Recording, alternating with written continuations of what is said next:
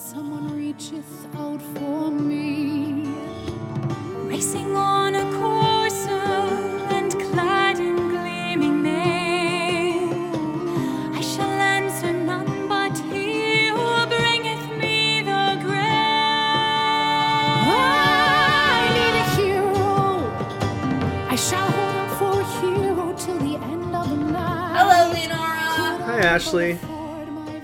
So we watched some cartoons. Yeah, we did. Some cartoons. Saturday morning cartoons from the 90s. Yeah, big time 90s energy, like you wouldn't believe. So I think it makes sense to do this chronologically. Yes, and start with King Arthur and the Knights of Justice.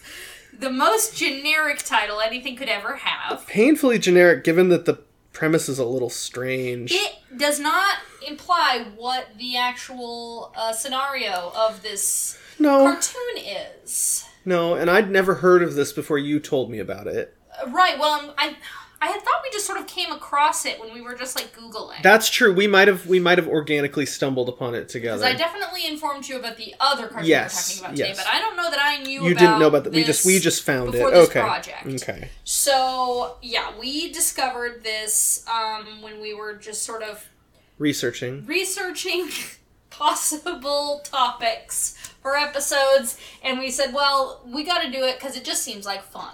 We wanted to do the other show that we're going to talk about. Yes. And we wanted to pad out the episode a little bit. Yes, we thought they would make good counterparts. Yes. And I will say they certainly contrast each other. They're from the same studio as well. Same studio, yes. Yeah. So the basic premise of King Arthur and the Knights of Justice is that King Arthur and his Knights of the Round Table have they've been captured by Morgana. They've been put in the cave of glass. Whatever the hell that is, we still don't know. Yep.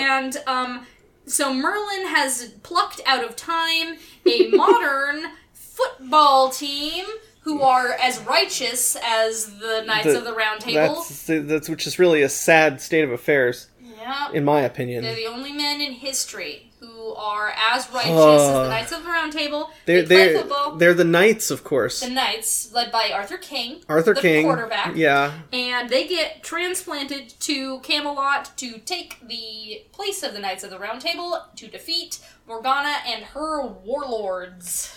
Oh boy. These warlords. Should we just dive right in and talk about them? Because they're like the first things we see? I mean, yeah. Like, we can just sort of do, like, absolute briefest of synopses. Yes, please. We watched the first 2 episodes, and basically nothing happens. So these things that we've just described happen. Yeah.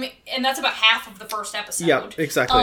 They get woo sort of isekai'd into Camelot. Yeah. That actually takes a long time. It takes so long. They're on a bus. There's a lot of shenanigans where they're like antagonizing the driver and throwing the football around in the bus, and just fucking around. They of course, it's a storm and they take the wrong path, and you've seen it all before. Careening down a mountain for a long time. They get hit by lightning. They go through a magical tunnel and go through a brick wall and all these different things. A lot of stuff happens to get them to Camelot. And then Merlin's like, yeah, y'all are gonna be the Knights of the Round Table. And they're like, well, I guess so. Here's a vision of Gwenevere, the most beautiful woman in the world, and we're gonna objectify her real hard. It's really intense for a show for children. Super squirmy. I really thought this was from the 80s just because of that. But no, it's 1992. Yeah, so basically still the 80s. Yeah. It's really rough. So they have to go and fight the warlords that work for Morgana. They're wild. You've got Lord Viper. Lord Viper, who's the sort of leader of the warlords. And you've got Blackwing. Blackwing is my absolute fucking favorite character. He's my favorite guy now. I love him. He just drops in out of nowhere with no introduction, swoops down and grabs Gwenevere and flies away. Yes. He's apparently made of stone. I don't know, but the way he talks, he's a voice actor. He's like right up on the microphone. Yeah. And he's got this like very soft British voice, and just everything he says is my favorite thing. The voices are bizarre for everyone. Yeah.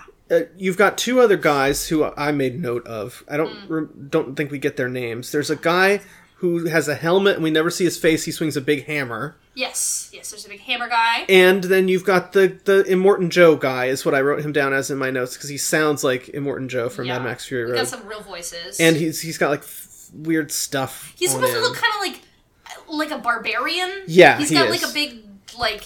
Yeah. Bone that he swings around. He swings a big bone. There's a guy whose helmet just has 2 axes on either side of his head.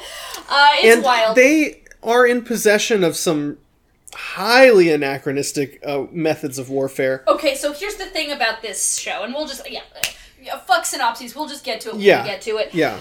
This is...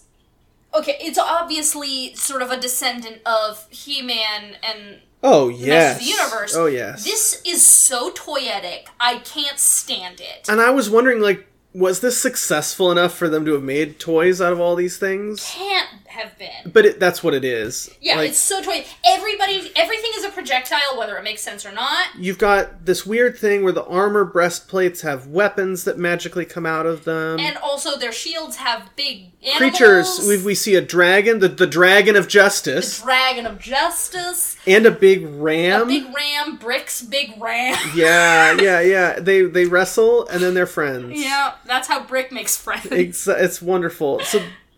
That's wonderful. Most of what the Knights of Justice get up to is not so wonderful. Is it Brick or is it Trunk? These are 2 different guys, names. Brick and Trunk. And what flummoxed me the most out of anything here, when they rescue Gwenevere, there's this weird implication. We see a little flash of green in her eyes, and the idea is, I think, that she's been hypnotized by Merlin or what, to think that this is actually her actual husband and his actual knights. It's deeply troubling. It's very creepy, but she calls them by their football player names. Like, she says, well, Sir Trunk. Yeah. And I'm like... What? There is no Sir Trunk.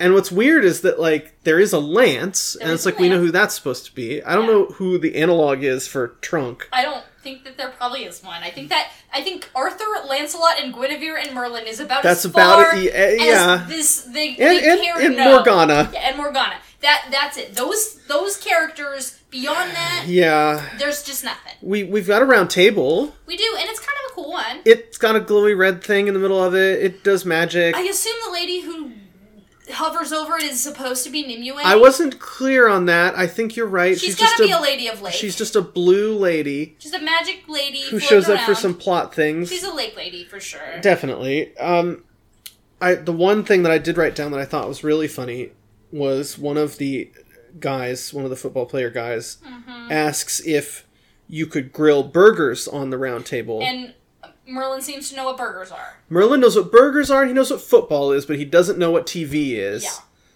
Which is this kind of, like, sometimes there is anachronism humor in the show, and then sometimes they have battle cars. Yeah. They super do. It's wacky. And I was really not expecting within the first 10 seconds of this show to see a full car in the Middle Ages with no explanation. Yeah, I don't really know what that's supposed to be. It's just like a car, though.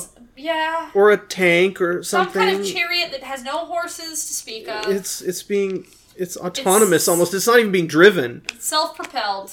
With a big axe on it or something like that? Yeah. There's fired axe projectiles. So many axes in the air. And I was like, I guess they're catapulting the axes. But a lot of them. That's really not ideal. There's a reason why nobody invented that. Yeah. So first episode is basically just these guys getting zapped into Camelot, and they're like they just have a fight. They just have a big fight. Yeah. That's the whole summary for this show. There's a big fight, and then there's another big fight, and then there's another big fight. It's all they do. So yeah, they have to ride for Castle Morgana, as they call it. Oh yeah. They have a big fight in the woods. They get some abilities, pulling these weapons out of their breastplates. And then a hole opens up in the ground, and a couple of the boys fall in. I think it's Lance and Trunk. Yes. That fall down this hole. We're already in episode 2 now. Yeah. Yeah. But it just kind of all... It blurs together. They end up in Morgana's prison, where Gwenevere is. And Arthur's like, I'm gonna go after him by myself, because it's all my fault, because I'm the then noble he, one. throws his shield down and the big dragon comes out of it. Yeah. He rides the dragon to Castle Morgana. Yeah. He has some adventures down in some underground tunnels. He fights a really, really big bat. A really just dumb-looking bat. A really dumb-looking bat. Once again, Blackwing is my favorite guy. I adore him. I love, and I wrote this down as well, he beats the bat, and then he holds the sword, and he says, say goodbye, Mr. Bat. Mr. Bat, and then he doesn't kill him. Can't kill him. Because he's too noble. He's too noble. He shows this giant bat mercy. Yeah. Morgan has a viewing rock. Yeah, I'm going to go to my viewing rock. She says it. Yep. Guinevere just sort of gets passed to Arthur as a trophy that he won for beating the dungeon. Yeah. That's essentially what's going on. Yeah, it's super fucking weird. It's bad. Feels bad. Feels really bad. What I love also is Excalibur can just move boulders. It sure can. Just like, boop, zoop. Yeah, exactly. Giant 20-ton boulder just rolls aside for you. And roll back Rolls it back. Keep your enemies inside. Yeah, really convenient stuff. Yeah, they escape the castle. Fight. They all fall. All the villains fall down a big ravine. Yeah, we've got chasms in both shows. That's true. That's interesting. Chasms, climactic chasms. But when you're a kid, it's like the quicksand and the rickety rope bridge, and a big chasm opens up in the ground. Falling off a cliff is one of the best ways to dispatch cartoon bad guys. Because you don't have to see them be killed or anything like that. They just fall off a cliff. It's easy. You know that's perilous. Yeah. It's very present danger. Yeah, it is. A big cliff. Big cliff. Sure. All the bad boys fall into the chasm. I wrote down another quote here when the rest of the knights arbitrarily come in to save the day, which it didn't really seem like they needed to, but whatever. One of them says, when we saw that dude flying around, we thought you could use some help. Yep. Which Blackwing! Exactly. Yeah, this guy, he's just like a knight with big wings. Wings. I love it. It's great. It's I love great. It. He's got like a bird helmet. He does. I love it. Sometimes the best concepts are just the simplest. Yeah. These knights, they're broy as hell. They're so broy. They really are a football team. Yes. And whenever they don't know what else to have these guys do, they just say, knights. Yeah. Yeah. And then at the end, they have a big banquet to celebrate that they've rescued Gwenevere. Guinevere's like, my husband is acting very different. And must be the war. Yeah, well, it's Elaine that says that. So we've got another Arthurian name. I don't know if she's supposed to be Guinevere, Morgana's sister. Yeah. But Elaine is there, and she's like, well, war makes people weird, I guess. And then Merlin brought chicks. That was so uncomfortable. And this is, again... I believe they are what you would call cheerleaders.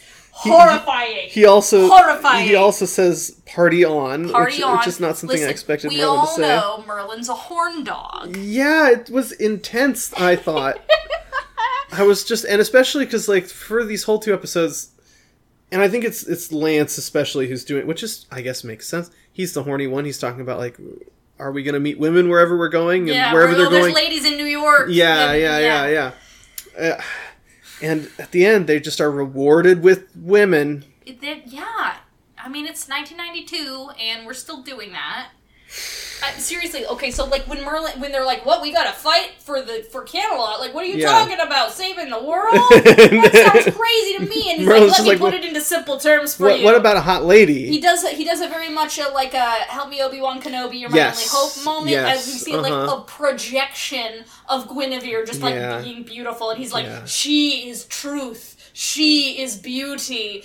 Yeah. She is the reason that you must fight. And they're like, good enough for me. And I was like, the real Arthur is theoretically going to be freed at some point. What's going to happen? Is Arthur cucking King Arthur? He absolutely is. He absolutely is. And it's confusing. What is supposed to be happening? It doesn't seem like it's being considered. It doesn't. It's so weird. It's so weird. But they just go knights, knights, knights, and that's good enough for us, I guess. Yeah, what's gonna happen? Like, okay, I do not want to keep watching it. No, I don't terrible, either. I don't either. I want to keep watching it to know what the fuck happens there. Yeah, I How guess... do they handle that? They might never, because it got 2 seasons, and it was, I guess, very serialized for... And I think this was from the 80s to the 90s is where this change happened. Because in the 80s, the Saturday morning cartoons, as far as I'm aware, were fairly episodic. Yes. And deeply so. This show was trying and endeavoring to be serialized, and the events of the prior episode would affect the subsequent episode. But they never did conclude it, to my understanding from what I was reading. They have a cliffhanger ending at the end of the 2nd season, and the main overarching plot points are never resolved. Is what I read. So it's possible that we might not even see... I mean, if y'all have seen this weird damn show, let us know. But it's possible that this may never even come up, or it might. I don't particularly want to watch any more of it. No, I can't possibly. 2 episodes was a stretch, and the only reason I said we should watch and talk about the second one was because that's when Morgana shows up. Yeah, and we... Basically, nothing happens in the first episode. Nothing, just set up. Just isekai happens. Exactly. And I was like, that's not very interesting. The second episode isn't very interesting either. We need to be grounded within the Camelot world, at least. But I think after that, it is just very shenanigans. And I guess the idea is that, like, each of the knights needs to find something, like an object, that will take them specifically back to the real world and replace them with their Arthurian counterpart. Oh. That's... Merlin, like, mentions it very briefly, that he's like, there's these crystals that you can find that will send you back to your own time. Yeah, gotta have crystals. Yeah, or jewels, or something. Something. Shiny objects. Children like shiny objects. MacGuffins for you. Yeah. And I was thinking, like, this is such... At the time, must have been... It's, like, so aggressively like a boy show. It's such a boy show. That said, since it is such a boy show, the character designs are really fun. Yes. And I was thinking narratively, if I had seen this as a child, I don't think I would have been super enthralled by it. But design-wise, yes. Mm-hmm. They are made to be Toys. Like, we have these wacky, wild warlords. Yes, with their weapons. Yeah. Just to continue the alliteration. Just the weapon design is really...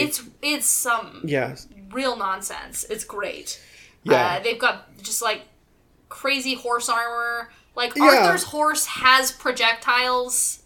On the horse armor. Like, horse missiles. Missiles. Horse missiles. Everything is a missile. So many missiles. I was like, why do you bother with bow and arrow at the beginning? They're shooting these arrows, and I was like, why when you have missiles? When you have missiles, doesn't that kind of change the game? It does. Blackwing has missiles. Everything has missiles, and it's because when you make a toy that's a really easy, fun... It can shoot a little plastic thing. It can shoot a little missile. Absolutely. Lots of toys do this. Uh-huh. Yeah. It all makes sense. I'm like, I really actually enjoy... I mean...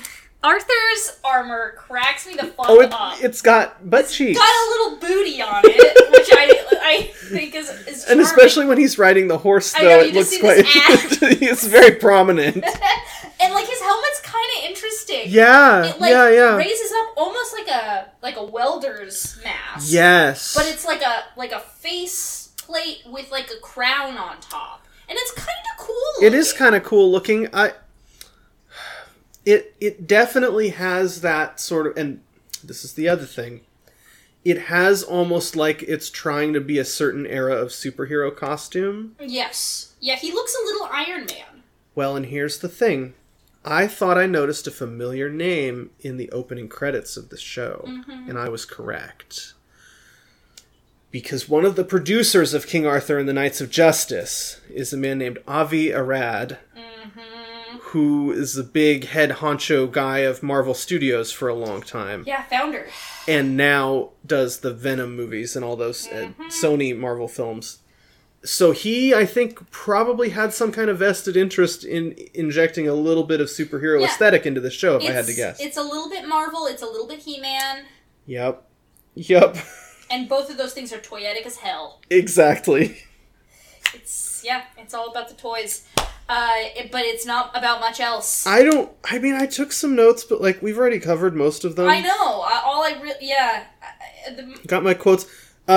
Viper villain guy has a snake whip. He's got a whip that's just a snake. He does have a snake whip. He uses it very briefly, and it doesn't seem to be very effective. No. But the fights in this show are so nothing, and they're so frequent that it's hard to tell, like, how good or bad at fighting any one character is supposed to be. Everyone's just being thrown around, just falling sort of off of things. thrashing around at each other willy-nilly until it's time for the fight to end. Shooting missiles at each other. It's very chaotic. It's really, really chaotic. Yeah, it's really quite hard to see who's winning until the end, and it's like, oh, I guess they got beat. I don't know when that happened. Yeah. Like, honestly, the most interesting part was probably Arthur's solo mission.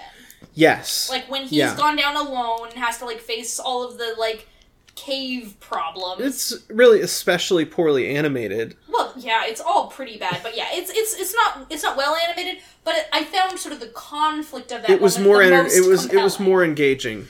It was the closest, I would agree. Mm-hmm. You get more of a sense of who he is. In making the main cast of football team, you have 12 boys to contend with. It's such a problem. They're so interchangeable.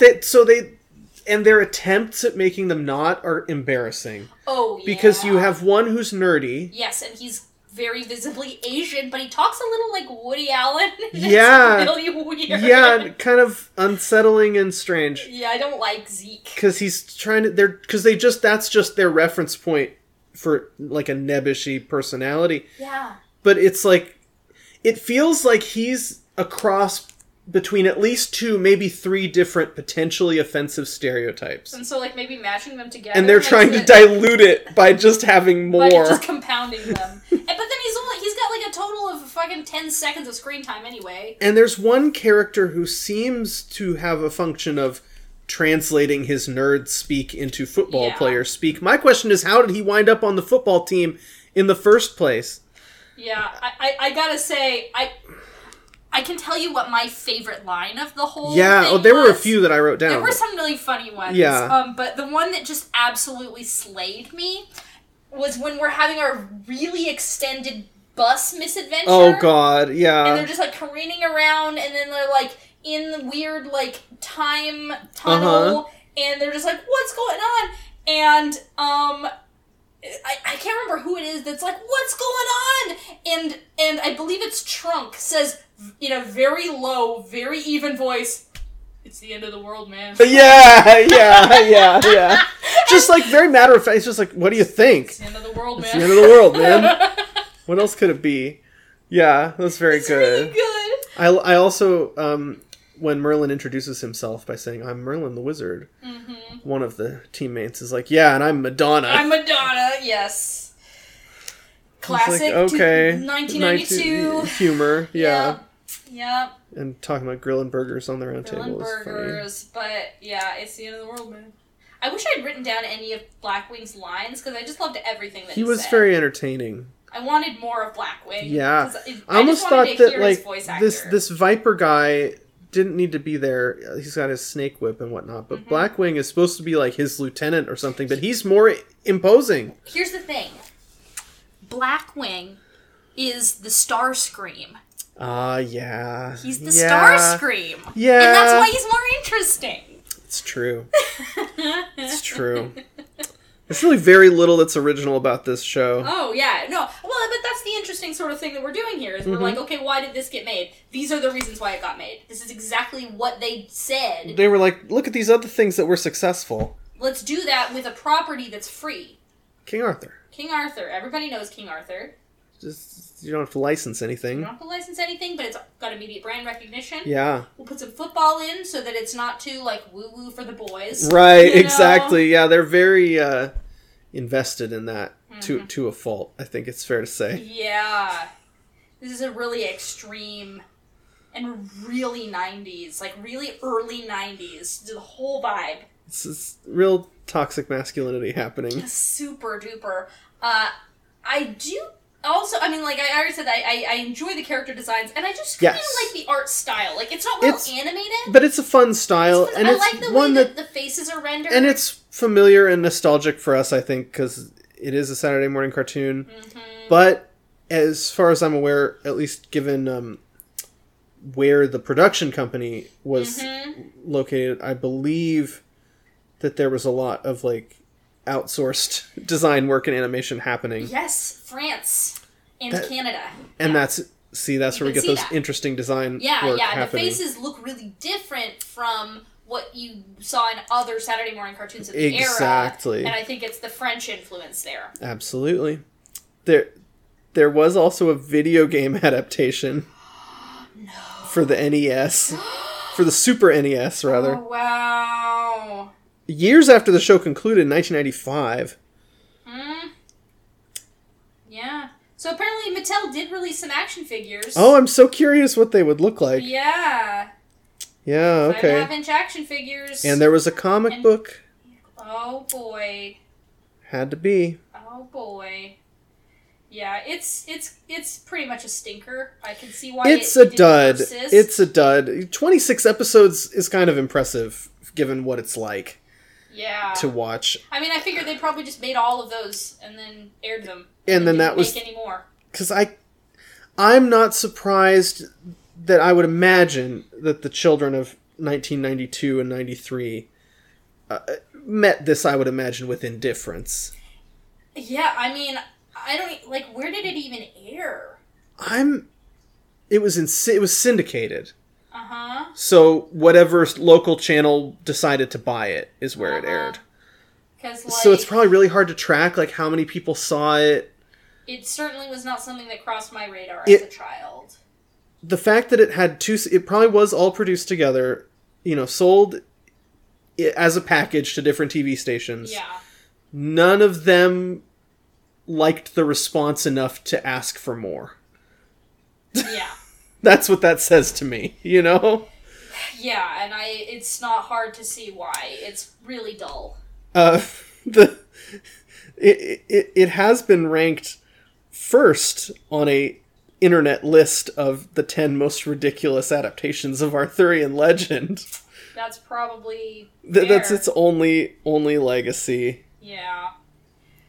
So, I've got here a list of the Knights of the Round Table. I just gotta tell the folks at home. I'm so excited. What these characters are named. I'm so excited to hear them, because I got maybe about 3 names. I don't know what the rest of them are. Yeah. So, obviously, we've got Arthur King. Yep. We've got Lance. Yep.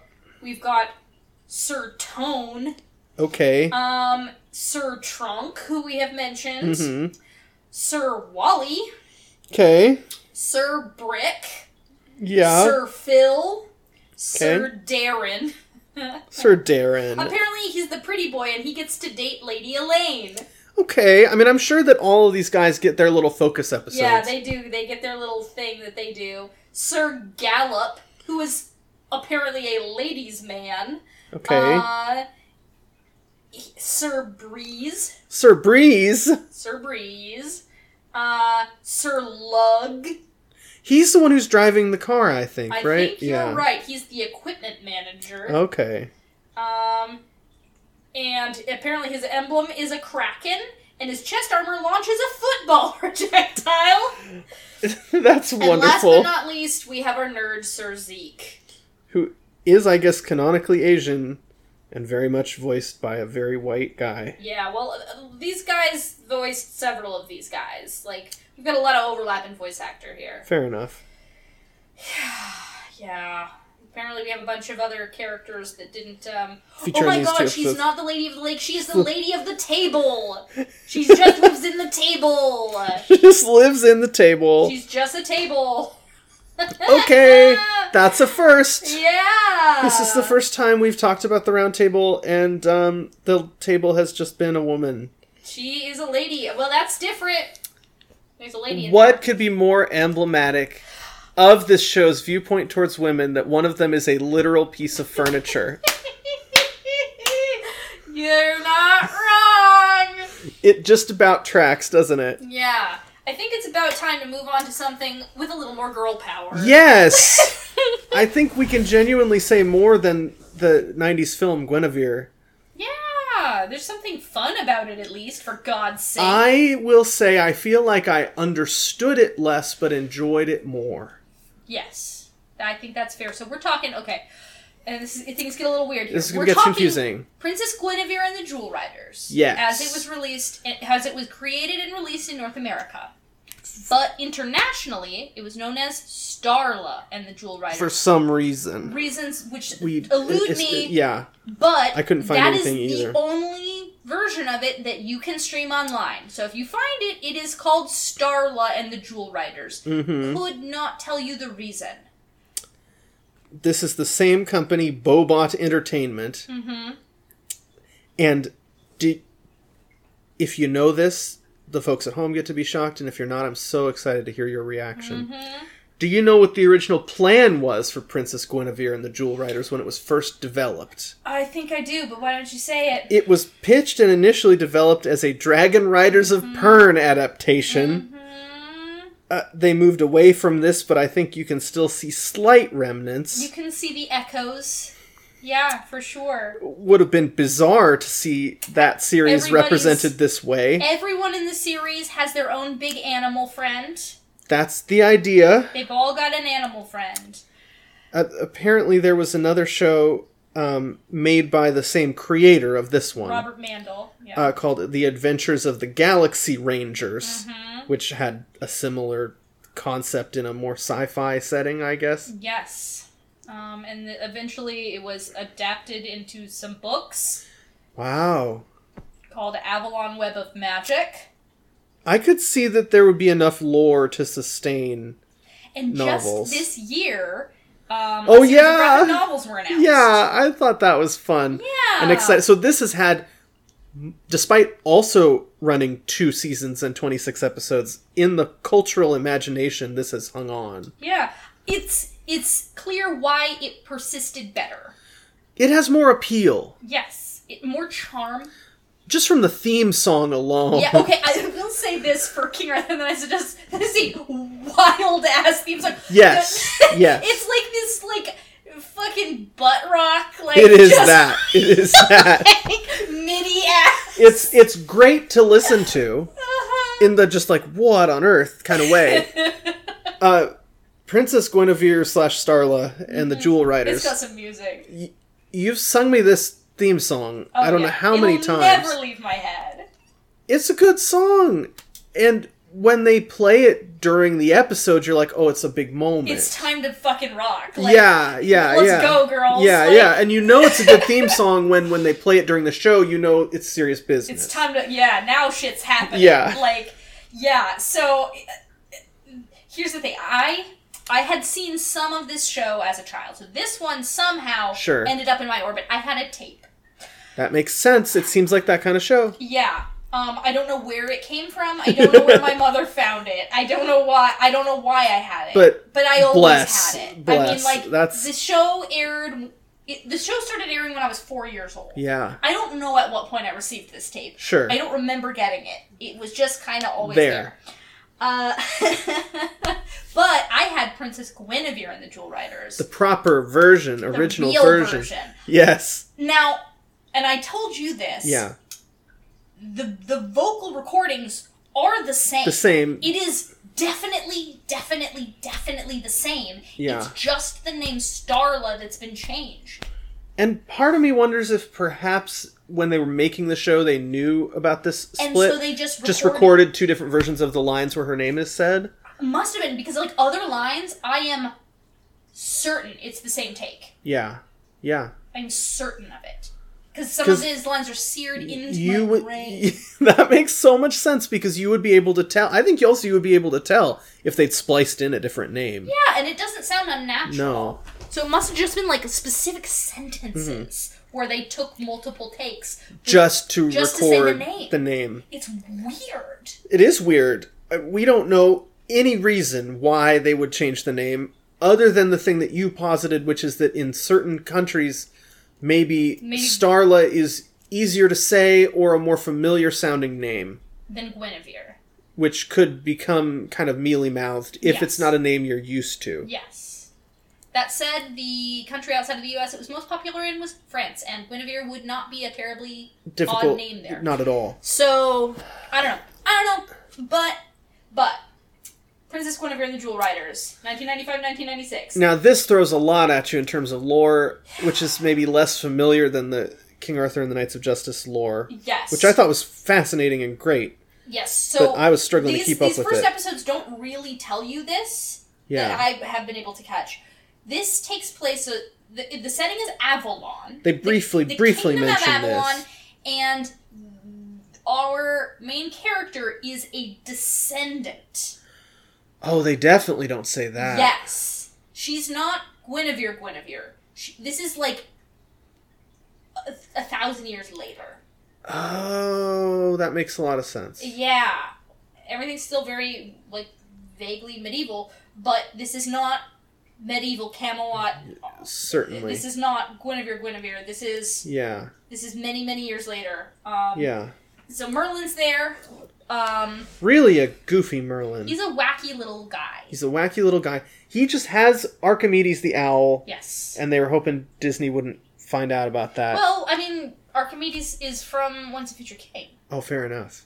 Yeah, Disney didn't come up with him. Hoping the estate of T.H. White wouldn't find out about that. Yeah. That's fair enough. I didn't even think. But he sounds and acts and looks very similar to the Disney Archimedes. Yes, at least Merlin is distinct from that Very Merlin. distinct. But Merlin and Archimedes look like they might not be that dissimilar in size. This is a small Merlin. And a big owl. Yeah, isn't it right, though? Yeah, they're very similar in size. Yeah. And personality. It's true. So, it is, oh boy. So the premise of this show... Yeah, help. Okay, I've seen it, and you gotta explain it to me. King Arthur and the Knights of Justice is He-Man. This is She-Ra meets Sailor Moon. With a little bit of, like, Horse Girl stuff. Dragon Riders of Pern. That, and I was thinking, like, design-wise, too. Because Dragon Riders of Pern really is just medieval Horse Girl stuff. It's true facts. It's true facts. And, like, a little bit of, like, proto-Dragon Tales stuff. Okay, sure. In the design of certain friend-shaped characters. Yeah, there's a lot of critters in this show. And they don't seem like they're from the same show visually as the human characters do. The human characters look like they came out of a Barbie coloring book. And the animals look like they're from 80s My Little Pony, to me. Yes, they do. And it's really strange to see them next to doll figure type human characters. Yes. Now... But it just feels like a whole toy box is playing together in the show. Yeah, well... Which is kind of a vibe. King Arthur and the Knights of Justice is a very boy toyetic show. This is a very girl toy... But, like, there's multiple different kinds of, like, toy design styles. Yes. And this is utilizing all of them. Yes, but you have the pretty girls who get to change clothes. Yep. You've got the little furry animals. You've got the horses for riding. And mane brushing and whatnot, I'm sure. Yes. Yeah. Yes, you have the handsome boys who ride wolves. Yep, of course. Of course they do. But you've got, like, outfits. Yes. Some of which are kind of, like, armor-y a little bit. They call it their jewel armor. But it's fashion. But they have, like, fun sort of Sailor Mercury goggles Yes, going on. they do, yes. And I was thinking, like little helmets. The magical girl anime influence is strong. Well, this is when Sailor Moon was, like, blowing up. So you can see here as well what they were thinking. Mm-hmm. Look at these other things that make money. Mm-hmm. And they did a better job of it. They did do. It's more appealing. Yeah. I will say, the animation makes King Arthur and the Knights of Justice look good. Yeah. It's really it's pretty rough. They reuse a lot, really obviously. Yeah, there's some rough like CGI transitions as well. Oh yeah, the jewel. Yeah. But yeah, it looks like ass in motion. It's really quite bad. I think it's been, because I watched both these on Tubi. And it's been maybe presented a little bit better in terms of like resolution. Mm-hmm. It's like less pixely looking. Sure. But that means that you can see the actual flaws in the animation a lot more. Yeah, just like there were using times as few frames as they can get away with. There were times in both shows where I couldn't quite tell what was supposed to be happening. I think that works a little bit better in this show because it already felt to me very abstract and vibes-based, vibes-dictated. Mm-hmm. Like, it's just like, what would be cool? Mm-hmm. And both shows are operating on that logic. Yes. But this one more successfully. At least from our perspective as nerdy little girls. Exactly. Yes, absolutely. And I was like, with this one, I was like, I don't understand it, but I'm enjoying it a lot more. Yes. Okay. So, episode 1, cold open, we have our villain. Who's Lady Kale. Princess Kale. Princess Kale. Which, if you'll notice, Kale is an anagram of lake. Oh, God. Yeah. I didn't put that together. Yep. That's about as far as that goes, but okay. it is. It's interesting. It's interesting. Yeah, she's a very villainous-looking lady. Yeah, she is. And she finds an enchanted jewel hanging out in the, what do they call them? There's a lot of terminology in the show. There's so much. Travel trees. Help with those. What are those? They're just the travel trees. Okay, sure. They are exactly what they are demonstrated to be in these 2 episodes. Fair enough. They are a gateway through the wild magic, which you can traverse through in sort of a wormhole type way. I noted that there was a difference between like wild magic and regular magic? Organized magic. Yes. That this show really assumes you already have a clear handle on. It just decides to really dump some concepts on you without giving you any kind of grounding for them. It felt weird to me because I assumed that the show was assuming that I'd heard of travel trees before. And it's just like, listen, keep up. Like I respect that in a way. Yeah. Well, and here's because the thing. They cram more into these 2 episodes than King Arthur and the Knights of Justice did, trying to explain stuff that was less difficult to grasp. Now, here's the funny thing about it. Yeah. I am fortunate in that this happened to be one of the episodes that I had on that video. Yeah. So I watched it a lot of times. Now, I was a really small child the last time that I had watched it. But, like, I watched it enough that it was all pretty familiar. It was in your memory. I wouldn't have guessed that was the first episode. I was surprised that it was. It felt like I just assumed that it was just some random episode. I kept wondering if I had missed things. Yeah, no, that's just apparently how it starts. So yes, Princess Kale finds the dark stone, an enchanted jewel, which are just these sort of like magic power weapon objects that you can use to do things with. Of various like you do kinds. They're magical conduits, sort of. And the travel trees are like, hey, you can't fucking do that. Yeah. And she's like, watch me. And she just decides that she gets to have this enchanted jewel. Yep. Meanwhile, our protagonist, we'll call her Starla. Yeah. She's the Princess of Avalon, and she is going to become a jewel rider. Her friends are already jewel riders. Yeah, I was wondering about that. This sort of special magical girl team of young ladies from Avalon who get these enchanted jewels and do things with them. The impression that I got, and you can tell me how correct I was, was that it's like a coming-of-age rite of passage thing where you get your jewel, and the jewel binds you to your animal best friend. Your animal best friend, yes. And once that happens, you can go do adventures. Yes. Okay, I got it. Yeah, that's it. It's great. That's the whole concept. And she's like, well, how will I know who my animal best friend is going to be? And her human best friend who loves animal best friends a whole lot is like, you just know. There are a lot of animal friends around already. There's so many animal... Well, because Tamara has so many little animal friends. So many. Like, because, Fallon, the other one, the purple one, with the moonstone, she just has her one unicorn. Yeah. And that's it. Yep. And then Tamara just has like a whole menagerie. Of little creatures. But that's her thing. She's got the Heartstone, and she's all about like love and feelings and stuff. Yeah. And Starla is claiming the Sunstone. Right. Meanwhile, we have the Wolf Pack, who are sort of the boy counterparts to the Jewel Riders, but they all have the Forest Stone among them. Yeah. And they all ride wolves. It seems that King Jared, Starla's dad, seems to be some kind of a Wolf Pack boy as well. Yeah. Because his scepter has like a green stone on it, and he just kind of looks like him. He's got the brown hair and the brown beard, and he's just sort of foresty looking. I feel like this is very like the classic girl media of the time. Is that like the guys are very uniform. Uniform, yes.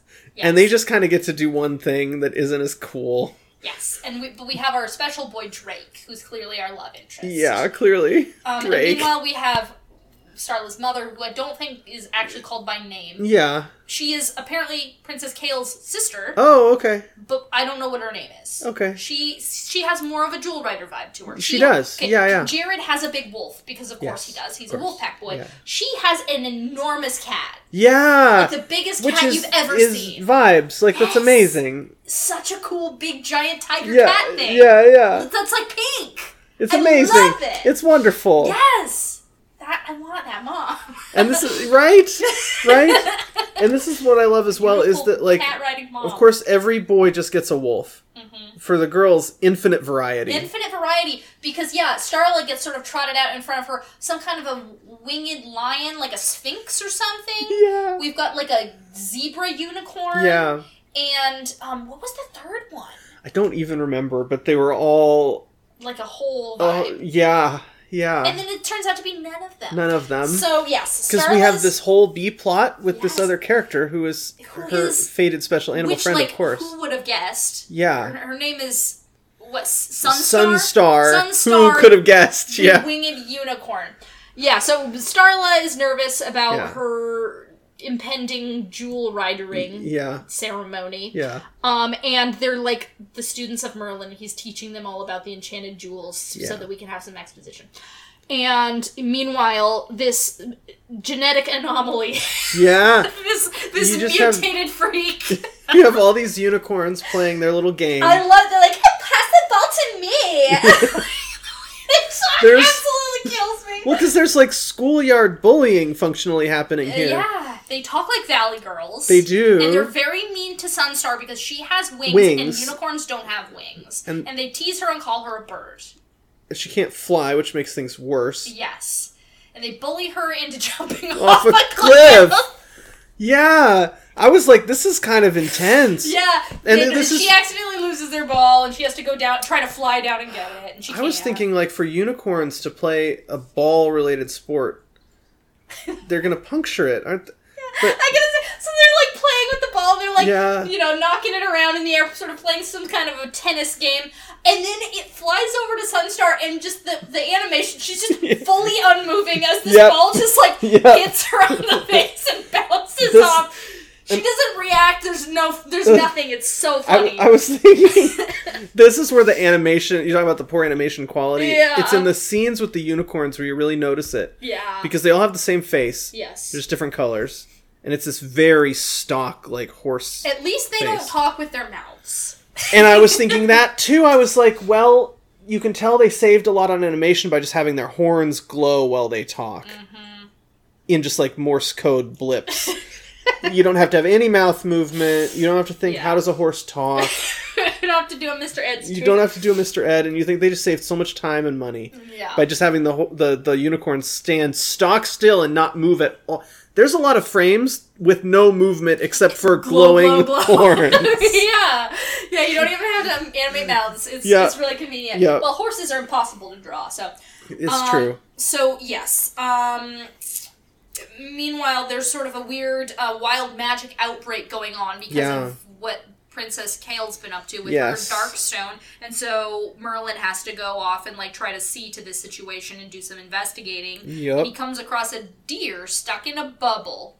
A pink bubble. And it's Strange. Help me, Merlin, help me. And he's like, oh, of course I'll help you, little deer. Yeah. And then it turns terrifying. And grows terrible sharp teeth and is actually a monster. And then the bubble eats Merlin. And he's stuck in the bubble now. And Princess Kael, of course, is behind this and is like, open your stupid box for me. Oh man! Meanwhile, she got her jewel, and so she got her fun clothing transformation. Mm-hmm. Kind of a serve. It is kind of a serve. Like as a kid, I didn't get how kind of cunty it is. It is though. It is. That's exactly what it is. Yeah. She's got these straps on her thighs. Yeah. Now the dragon headpiece is a little much. But It's a look. It is a look. Yeah. I was kind of like, oh, okay. Yeah. So, it's something. Yes, she's running around being evil, traps Merlin. She's like, open your stupid box for me. And he's like, okay. And, like, takes his key and is, like, gonna give it to her. And then his, like, falcon swoops down.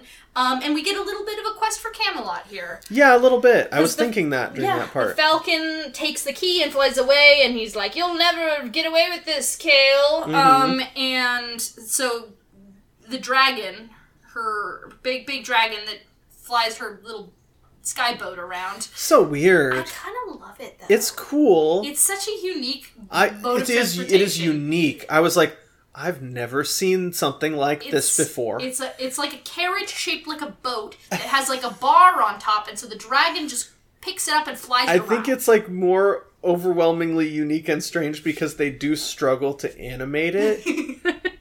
Because it's so, like, you're wondering how it would move and all this, and they don't really answer that for you. Her dragon just flies her around in a big basket. It works. It works. It's a lot, but it's fun. We've got a chase. The falcon becomes injured, falls in the forest. Yep. Right near Sunstar. Oh, and imagine. he's like, Sunstar, you have to take this key to Avalon. Sunstar's like, "Hey, what? I can't do it. I'm just a loser. Yeah. And she gets, she runs from Lady Kale, and it's, whatever. It's a whole thing. It's a whole thing. And back at Avalon, like, they're just talking more about Starla's whole situation, but they're like, oh, wild magic's getting weird. Like, Jewel Riders, why don't you go to Merlin's house and see what the hell's going on? Yep. So they do, and his house has been ransacked, and they're like, this is fucking weird. Yeah. Like, who's gonna ransack Merlin's house? And they find Archimedes, and he's like, oh, it was terrible! Yeah. And Merlin's jewels, his enchanted jewels have been stolen. That's what's in that box. They're such a big deal, these jewels. Yeah. So they're like, we gotta find what happened. Yeah. Track Kale down in the forest, where she has captured Sunstar. Mm-hmm. They have a fight, because Starla is just like fucking ready to throw hands. Like, she's not gonna wait for the wolf pack. She doesn't even have an enchanted jewel. She's just on her own. Just driving that carriage down that hill. Yeah. Ready to go. Down that really steep hill. Yeah. Because she has to save this flying unicorn. Yeah. And in the big fight, Sunstar magically gives Starla the key to the jewel box. Meanwhile, the Jewel Riders are fighting Kale, and Tamara's little cat friend who's stowed away jumps into the beam of magic to save Tamara and gets magic on him. Yeah. He gets sick from a little bit. He won't wake up. He's sick from the magic. And Kale makes her getaway with Sunstar, but doesn't realize that Starla has the key. They call the wolf, so that's the end of the episode. Yep. And start of the next episode, the wolf pack shows up to help, and they have to do an enchanted jewel circle to take the bad magic off of Spike. Yeah. And they do, and they save him. Spike is kind of the character who gives me that little proto-Dragon Tales-y vibe. He's just a silly little guy. Yeah. He's just like a little cat. Yeah. Just a silly little boy. He is big.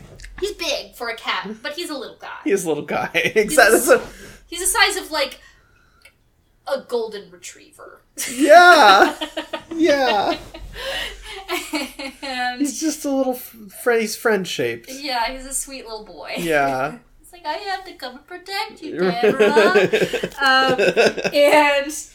So they're like, okay, well, Kale doesn't have the key, but she has Merlin's jewels and probably Merlin and definitely that unicorn, so we gotta go after her. And they impose upon the travel trees to take them to Ravenwood. And the travel trees are like, you're not as gross as the last person, so go ahead. They're so polite to these trees. Yeah. Like, as polite as they could possibly be. And they're like, we know that Princess Kale sucks, but if you don't mind, it would be really, really cool of you if you would just maybe drop us off over at Ravenwood, if it's not inconvenient, too big of a deal. And they get there, and Ravenwood is all fucked up now. Yep. Apparently it looked like a normal forest before, and now it's a big fucked up evil forest. Can you imagine? And we get some exposition that within Merlin's box there are the 7 jewels that represent different areas of Avalon. Of course. Different regions. Of course. The woods are bad. More Quest for Camelot stuff. They get separated. The wolf pack and Tamra and Fallon get separated from Starla and other friends. Yep. And they end up making it to Kale's castle, yada yada yada. Trade the key for Sunstar, and Starla's going to take the deal because she has to protect this unicorn that was trying to help Merlin. And then crazy shit happens. Battle stuff. Yeah, they fight. Kale opens the box. The jewels fly out and summon a vision of Merlin. And he's like, you thought, bitch? Exactly. Turns out this was all supposed to happen, and now all the jewels are going to fly around to the different areas of Avalon where they came from. And Kale gets so mad that she breaks all of her shit.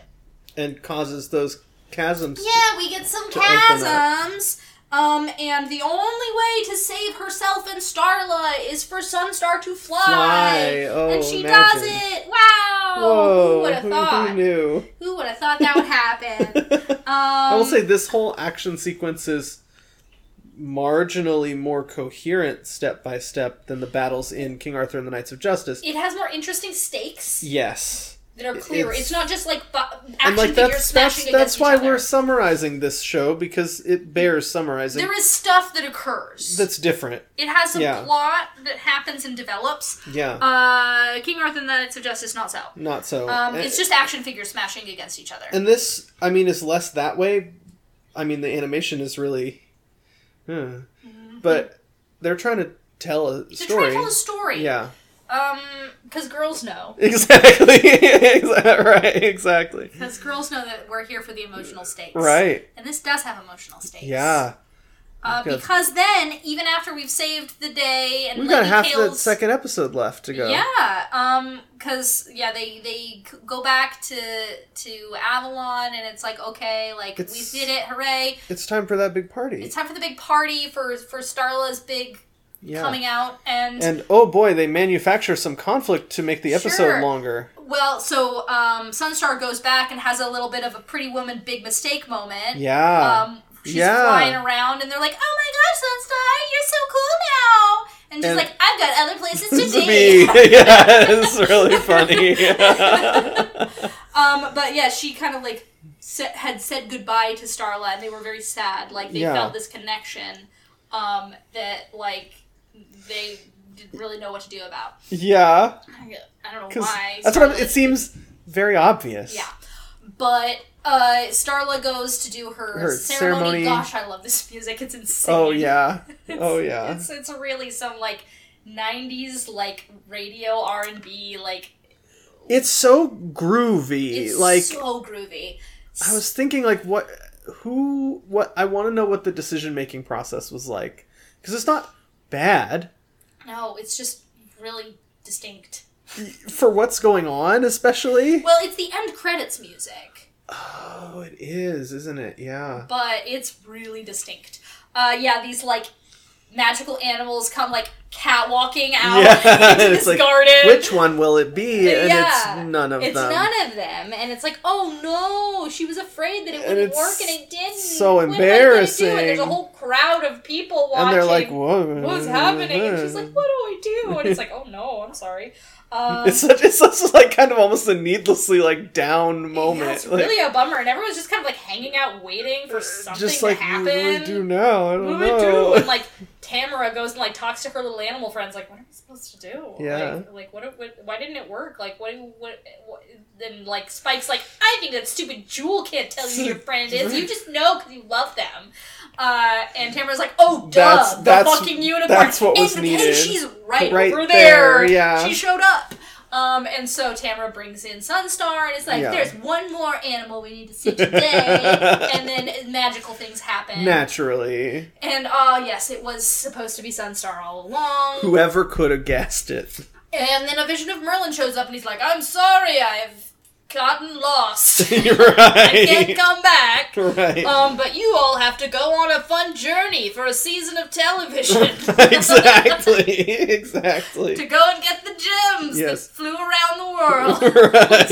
Exactly that. So, good luck, everybody. Also, Starla's, cotillion dress is the worst thing I've ever seen. Yep, it's pretty bad. It's super bad. Pretty bad. I was I wondered if the idea was to give her some embarrassing sort of outfit so that when she transforms, she looks so much better. But I don't think it was supposed to be embarrassing. No. I think it's just bad design. Yeah. I mean, it's really something. Part of the humiliation of the ritual. Which seems very humiliating for her, at least in general. It's like, we're just going to trot you out in this dress, and all these animals there's going to be some rejection that occurs. How do the animals feel about it? That's we don't really even know who's rejecting who. It's all the jewels doing. Yeah. Which is strange. Yeah. But and so then we know what the show is from there. Yeah. We gotta go around Avalon and get all 7 of these lucky charms. This one I would be more likely to watch more of. It's just if the animation wasn't so rough. That. I was like, this is kind of a thing to sit through still, just because of the animation. Yeah. But in terms of the mood of the story, and even stuff like the music, and it was more enjoyable. Yeah, something is happening. Right. So sometimes quite very strange and psychedelic things, frankly, are happening. Frankly, the stakes in King Arthur and the Knights of Justice feel so removed and unimportant.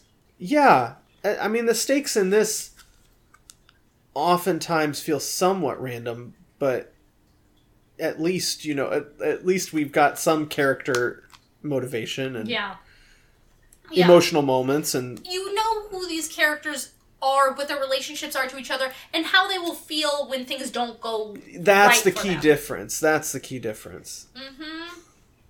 It's like, I get why Starla is upset, and what she's worried about and afraid of, and what it would mean for her for things not to go well. And there's a point where, she makes a decision that's a little, she's like, I have to trade this key for this cute creature that I had a moment with. Yeah, this unicorn does not deserve to be punished for what's happening. I owe it to her to save her, whatever that means. It's an endearing moment. Yeah. Yeah. Yeah, it's nice. Exactly. It's a more pleasant show to watch. Yes. Just in terms of, style. Yeah, it's sweet. It's cute. Yeah. It's fun. And, you can get attached to these characters. Absolutely. But it's still low in the budget. Yes. But it's She-Ra Sailor Moon. It is that. It is possibly only slightly less derivative, but much more enjoyable. Yes. Because it has those emotional stakes. Yeah. Obviously, I don't have anything to say regarding Arthurian legend. I was about to say, I was thinking while watching it, I was like, this is, even compared to some of the stuff that we've talked about, very disconnected. Yeah. It's based on nothing other than these characters exist. So, I don't think it's worth even going over anything. Names, right? Yeah. Yeah. I don't know. I thought in King Arthur and the Knights of Justice, Camelot looked a little Tintagel-y. Yeah. Sort of out there on that sea cliff. Yeah. In a way that it doesn't usually... Absolutely. Usually Camelot is more inland, but it was kind of a Tintagel vibe. Yeah. Avalon, obviously, in Arthurian legend, doesn't tend to be a location like that. Right, that's what I was thinking. It's more of a fairyland sort of a location. It's not a place that we necessarily go and see. Yeah. It's certainly not a kingdom. It's certainly just more of a removed location that has some sort of magical connotation to it. Right. Season 2 of Starla and the Jewel Riders, Morgana does show up. Yes.